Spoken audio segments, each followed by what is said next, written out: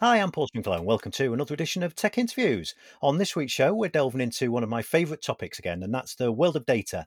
And this week's guest is I came across via a report that was sent to me that just discussed the idea of ignoring AI and ML. So clearly that caught my attention because a lot of the conversations I have day to day with people is about how AI and ML are going to change their business and change the way they make decisions in the future. So a report suggesting we need to ignore that obviously caught my attention. So what best way to discuss that than to talk to the person from the company that authored it? So this week I'm joined by my guest Rick Hall. Hi, Rick. How are you doing? Yeah, I'm great and really appreciate you having me today. No, real pleasure, and thanks for spending some time with us today on Tech Interviews. We'll kind of delve into the report and a little bit about why we're talking about AI and ML and forgetting it, because ultimately we don't really mean forget it, but I think it's more about making sure that we've got the right kind of processes in places before we start heading off down that route. But we'll get to that in a moment. But as we always do here on Tech Interviews, before we do that, why don't we find out a little bit about who you are and what it is you do?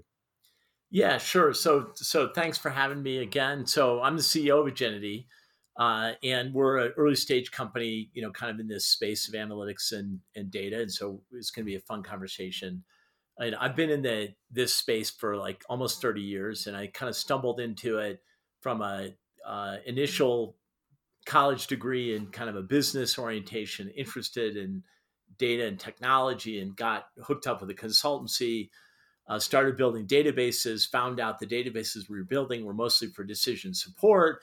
And that kind of led me on this journey to get deeper and deeper into that space and start a couple companies and see them go to, successful exits, and ultimately being a CTO for a big retail services company, and kind of feeling like I really wanted to get back to innovation. And that brought me back to, start a new company and back to Agenity, which is where I am today.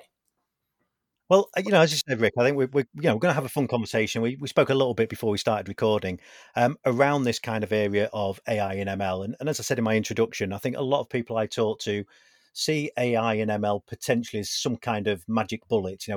It's just a magic button that they press. They point data at some kind of magic AI, and all of a sudden it gives them ingenious insights into their business. And I think the reality is, and people are starting to realise that that's not necessarily the way all of this works. And I think that's kind of the background to the report that had caught my attention.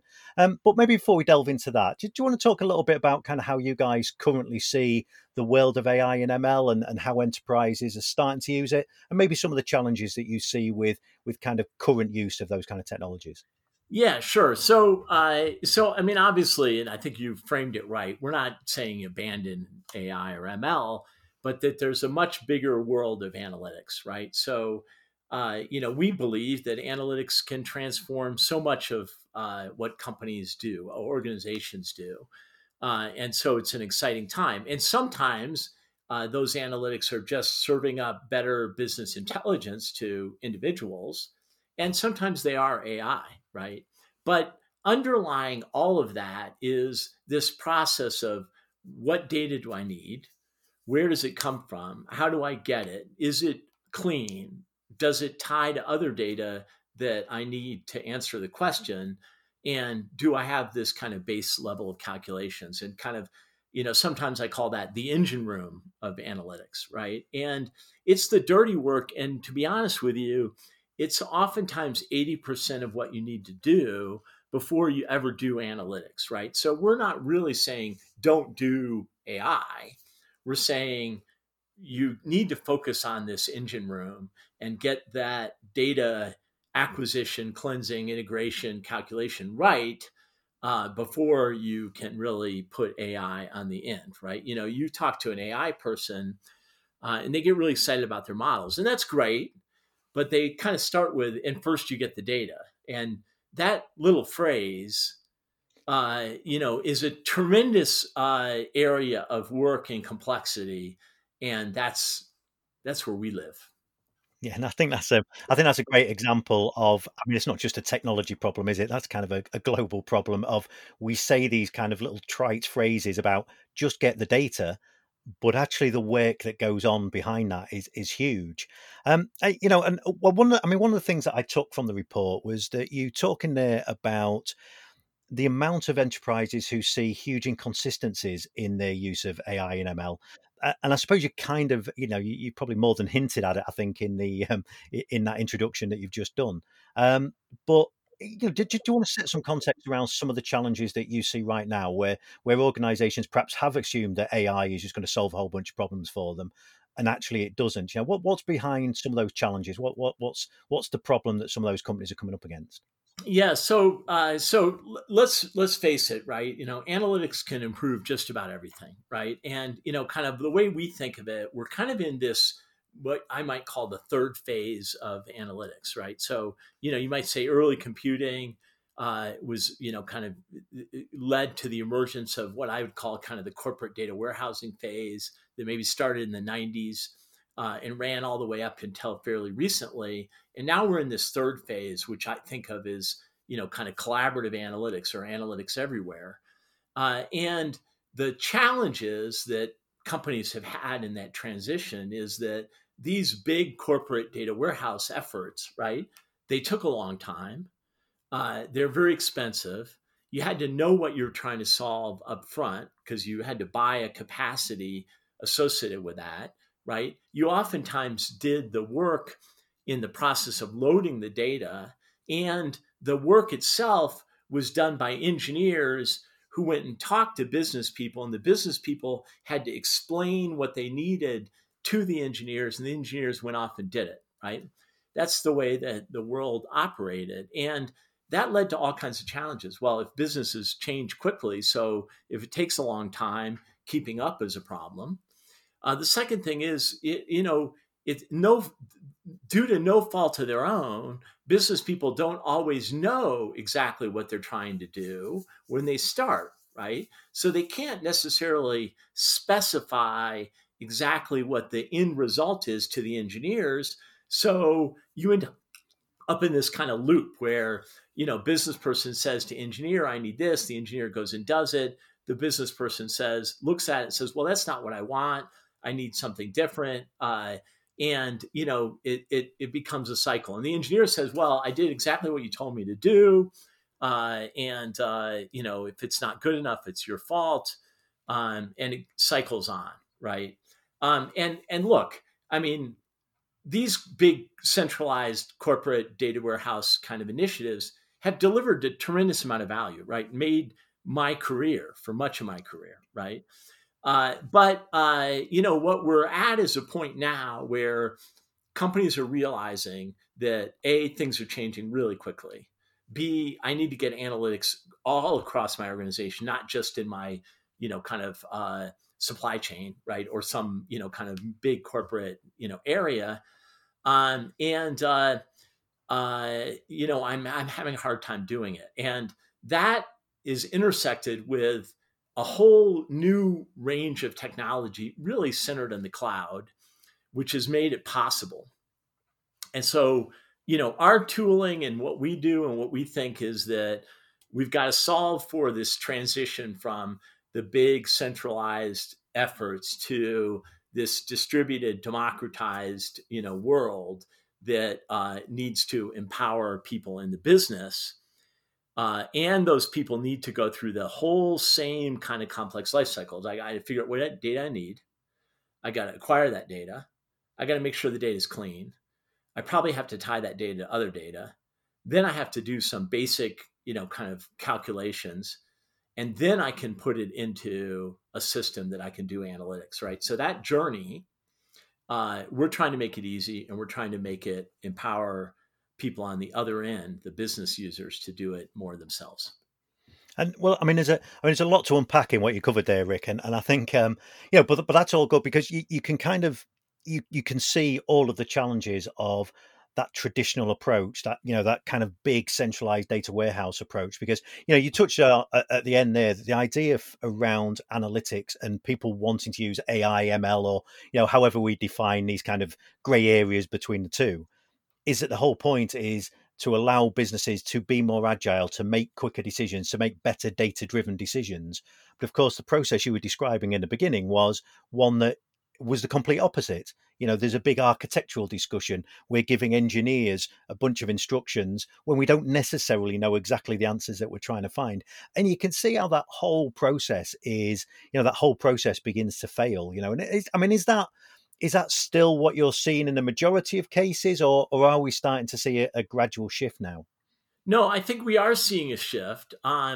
I don't think that the world has really necessarily talked about it effectively. So, kind of in the data warehousing world where I did a lot of my career, there was a very defined approach. I mean, it worked or it didn't work, but you knew how to build your data warehouse. You had a very specific methodology. You're going to follow Kimball, or you're going to follow, Inman, or it's going to tell you what to do, right? And you're going to do these things. And now we're in this world that nobody has really necessarily described it, other than to say that, well, we used to transform the data before we loaded it into this model, which was, let's say it's a Ralph Kimball style model. So we know what we want to do. We're going to define that model. We're going to transform the data, and then we're going to go. And now we're saying, well, don't transform it before you load it. Just load it. And then you're going to transform it when you need it. And that kind of has opened up a whole new world. And yes, I think that, really leading companies have figured it out. I think a lot of companies are struggling with. I talk to chief analytics officers, all the time. And they're somewhere on this journey of empowerment. So yeah, Rick. So that's really interesting, and I think it's great to see that people are starting to shift and people are starting to change. So if I'm listening to this and I'm looking at stepping into the world of AI or ML or data analytics, and I'm currently seeing some challenges. Now, what are some of the things that we should be looking at changing? Now, what are some of the things in terms of approach, in terms of a way of tooling and technology shifts? What are some of the things we should be thinking about? So the first thing, I mean, there's a bunch of pieces, right? So one is you need to decide on what your data platform is. And I think increasingly the right thing to do is probably look at these cloud technologies, like a Snowflake or Amazon Redshift or Microsoft Synapse. There's a number of them out there. And what these platforms really allow for is they scale to really large databases, or really small, and they're very elastic. So the amount of computing you need, you don't have to define up front. And I think the fact that you don't have to know exactly what you need before you start is a huge advantage of these new platforms. So I think you kind of need to be in that space. The second thing is, I think most organizations, not all, but many, have talented analytics teams, but they can't possibly solve all the problems that their organization has, right? So I think what you need to do is turn your analytics team into a force multiplier, as opposed to the answer to everything. And so I think that there's this problem of, how do I empower the business people who are trying to actually answer the questions to do much of the work themselves, and use my analytics team to empower them and help them. And I think that, it's kind of this combination of this new way of working and the utilization of these really powerful platforms that can scale with your problem as your problem changes. Those two things together are, really central to what I think leading companies are doing. Yeah, and I think you make a really good point about, and this is something I talk out regularly with enterprises, is that idea of putting the technology in the hands of the people who are looking for the answers. You described earlier on that kind of traditional approach of there's a whole bunch of layers of a bunch of layers of process, of people, of technology, of complexity before we get some kind of answer to a question that we're not quite sure how we frame it just yet. Where actually, if we can take the technology and and democratize it almost by putting it in the hands of people who can make decisions, that's going to give us that kind of ability to be much more agile, be much more quicker, much more nimble in the way we approach this. And that just leads on to another question for me. Did you think it's not just kind of a technology and process shift? Is there also an element of mind shift as well? The way that we think about data and information, is that a key part of this as well? Yeah, it's a huge part of it, right? Because if we grew up in this world where, as engineers, we knew what we needed to do, and we just you tell me in the business, and I'll go do it, and I'll come back to you with the answer, right? So, kind of, if engineers are a little bit introverted, that worked great, right? But unfortunately, we didn't always give the people what they needed, not to their fault or our fault. And now we need to empower them. So now we need engineers who not only have this really deep kind of critical technical thinking, but we need this communication and collaboration with these business people so that we can empower them to do things. And that's a big change in organizational dynamics, right? And it's really, organizations are going through it. Some really advanced companies have really kind of got it down, but it's a big, different world. I was talking recently to the chief data officer for a big healthcare company. He says, "Look, I got 1,000 people in my analytics team," and people think that's a big team. That is a big team, right? He says, "But there are 40,000 people in our business who are trying to do analytics. You know, uh, and I can't possibly service them all, right? So I got to figure out a way to, to empower them and leverage my 1,000 people." And I think that is where companies are struggling to go to today. Yeah, I mean, you used a phrase before about kind of make your analytics team a force multiplier. So, and I think that sounds like a good example of that, where you've got lots of people in your organization who have questions they want answers to and believe that analytics and data will help them to do that, but don't necessarily have a way of doing that. I mean, is a tip there to say that take those rather than have those analytics teams just focused on, head down, focused on doing analyticsy type stuff, but actually to get them to raise their heads occasionally. And like you said before, actually go out and kind of reach out to people in the organization and more kind of an approach of how can I help as opposed to how can I get my head down and just hit the keyboard really hard. Yeah, that's right. And it requires kind of a new approach to training our engineers, right? Because that wasn't how they were trained to work, right? And tooling to do it, right? Because if you're going to give them tools and let them do stuff, then how do my engineers help them, and how do they do their work? That's all different. So, well let's move on a little bit and talk about agility and kind of what you guys do, because obviously there's some really good tips there for organisations who are moving into this space or have maybe already made some of those shifts. I think you've already given them kind of plenty of things to think about in terms of changing attitude, changing process, maybe looking at new tooling. So how are from your point of view as a company, what are some of the things that you're doing? How are you helping your customers on this kind of journey to a to providing better data sets, to getting better outcomes from AI and ML? Yeah, sure. So we think of ourselves as in this space of what we call collaborative analytics, right? And collaborative analytics for us is about the empowerment of business. I'll just call them business analysts uh, in collaboration with kind of engineers, right? So what we provide is we provide a tool set. There's a free version of it.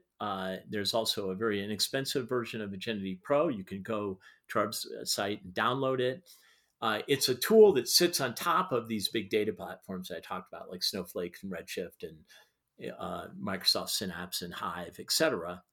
And it allows either an engineer or a business analyst to ingest their own data they didn't necessarily know about, to build calculations using simple SQL scripts, and to provision that into analysis, right?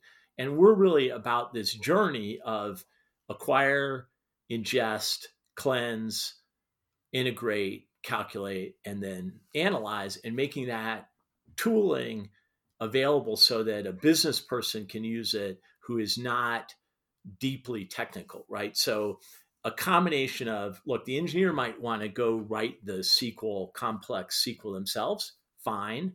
That's what the data platforms speak. They all speak SQL, sometimes little versions of it, but that's what they speak. But the business analyst might know a little bit of SQL, but actually knows a lot about their business problems. So we're, working on making it easier and easier with wizards.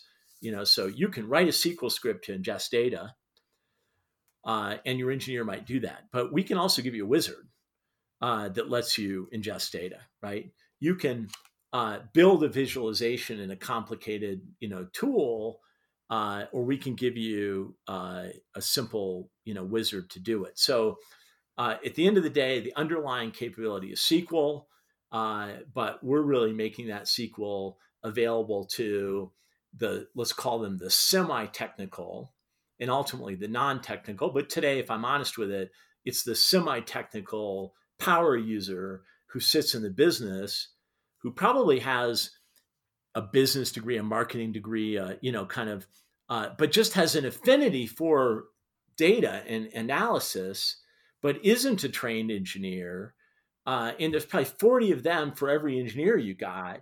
And we want to get those two working together. And that's kind of what our tooling is designed to do. Yeah, and I think what sounds really important in that as well is it allows that shift from, it allows this kind of data analytics project, if you like, to shift from what sounds like an engineering project, kind of an IT engineering project, into one that can actually be a business outcome focused project. Is that kind of the goal of what you guys are trying to achieve? Yeah, I mean, well, certainly that's the essence of analytics is the outcomes, right? And we think that if we can get the engineers and the analysts working together, that we'll get there faster and much more iteratively and fluid. And sometimes I think it's we came at this with an engineering mindset. We've been using that word, and that's kind of means we specify something in front and go through a very structured process. And we're now in kind of like what I think of as almost as it's a biology mindset, right? These things need to iterate and evolve, and the strongest analytics will survive and prosper. And kind of we don't know up front which ones are going to win, right? And so I think that's a really kind of different approach. I think it works much faster. It's much more fluid, and our tooling is designed to kind of support that paradigm. But it's collaboration between engineers and analysts. It's talking to and utilizing these advanced data platforms. And in our business model is, it's kind of a freemium model. Look, go to the website, download Geninity Pro, try it out. If you're a business analyst, you got data that's sitting in Snowflake, you want to get to it. Hey, Geninity Pro will do that for you, right? And then, kind of expand, right? So we're trying to kind of, use that same approach where you seed this stuff out there, make it easy to get to the world, and move from this kind of engineering centralized mindset to this evolutionary approach. Yeah, and that's actually a really smart approach, I think. And we're seeing this increasingly across the technology industry about if we can get the tools in hands of the right people. So and I'm purely an outsider looking into somebody like you guys, that that seems a smart business model. Let me get my tool out there for lots of people, and ultimately they will start to adopt that and drive that adoption into their business, and then I've got a successful business. But everybody wins, I think, in that kind of scenario, don't they? Everybody wins with the idea of I'm getting a tool that helps me in my business. You're getting a customer, and eventually you're driving revenue, etc. But we're not here to talk about your business model. That's a conversation for another day. So, look, just as we kind of get to the end of our time here, Rick, there's always a couple of questions I like to ask people, and one of those is, we have touched on this a little bit, but so if I'm listening to this and I'm considering that, I'd like to democratize the way that we analyze our data internally, and actually I've really liked the sound of what Rick's had to say, and I'd like to go and try out the Agility stuff. What would there be a couple of tips that you would give to somebody in that kind of position right now, thinking of maybe starting down the data analytics route? Is there a couple of tips that you could give them that would make that a more successful trial for them? Yeah, sure. So, kind of back to the starting point, I think you need to be thinking about how you have an elastic platform, right? So, because, you need to make a decision that's different than what you did in IT before, which is you need to buy a platform that you don't necessarily know all the problems you're going to solve in advance. Um, and you need to make that widely available. And then you need to be identifying the people in the business, who have this affinity for data and analytics, right? And they're there, right? They got 22 Excel spreadsheets that are tied together in some complex logic. They exist in your organization. I can almost guarantee it, right? Oh, don't we know it? Yes, and in the old engineering world, we kind of disliked those people because we thought they were mucking with our stuff. And I'm saying, go embrace them, put your arms around them, say, we love you, and we're going to give you tooling that lets you do even more of that stuff that you were doing. And we're going to actually help you do it. So, that's kind of you need a platform that lets you do that because you don't know their answer. Then you need to unleash them on that platform, right? And of course, you need tooling that does that. And then you need to kind of take your engineering team and say, okay, guys or gals, team, maybe we did all this work ourselves before. Now we're going to do it in collaboration with these power people in the business. And so I would say, A, you need a platform. B, you need to figure out where are these power users. You need to embrace them. And C, you need to kind of get your engineering culture to embrace those people and collaborate with them and help them. And those are, kind of three things. And then you need a tool to do that. But I would say that you need a platform, you need to embrace the business users, and you need to drive collaboration. Those are kind of the three fundamental elements. So one thing that actually you didn't say in there that intrigued me, I just kind of just pick up on this one last point. So one of the things that we talk about, I hear talked about a lot when we look at analytics, is the idea that people need to know the questions that they need to ask, and maybe even almost have an idea of the answers they're trying to find. But I think when as we've discussed through this, and I think what's really interesting and refreshing is actually that idea that maybe you don't need to know that particularly. A rough idea, of course, but actually knowing there's a good chance you probably won't exactly know the questions. Is that a fair assumption? Yeah, it really is, right? And it's not wasn't any fault of the previous world of engineering that we expected people to know that before they came to us, because we had to buy a capacity. We had to buy a big computer. How big, right? We had to get the database technology. What database, right? And we had to define these things and buy them, and oftentimes spend years worth of capital to do so, right?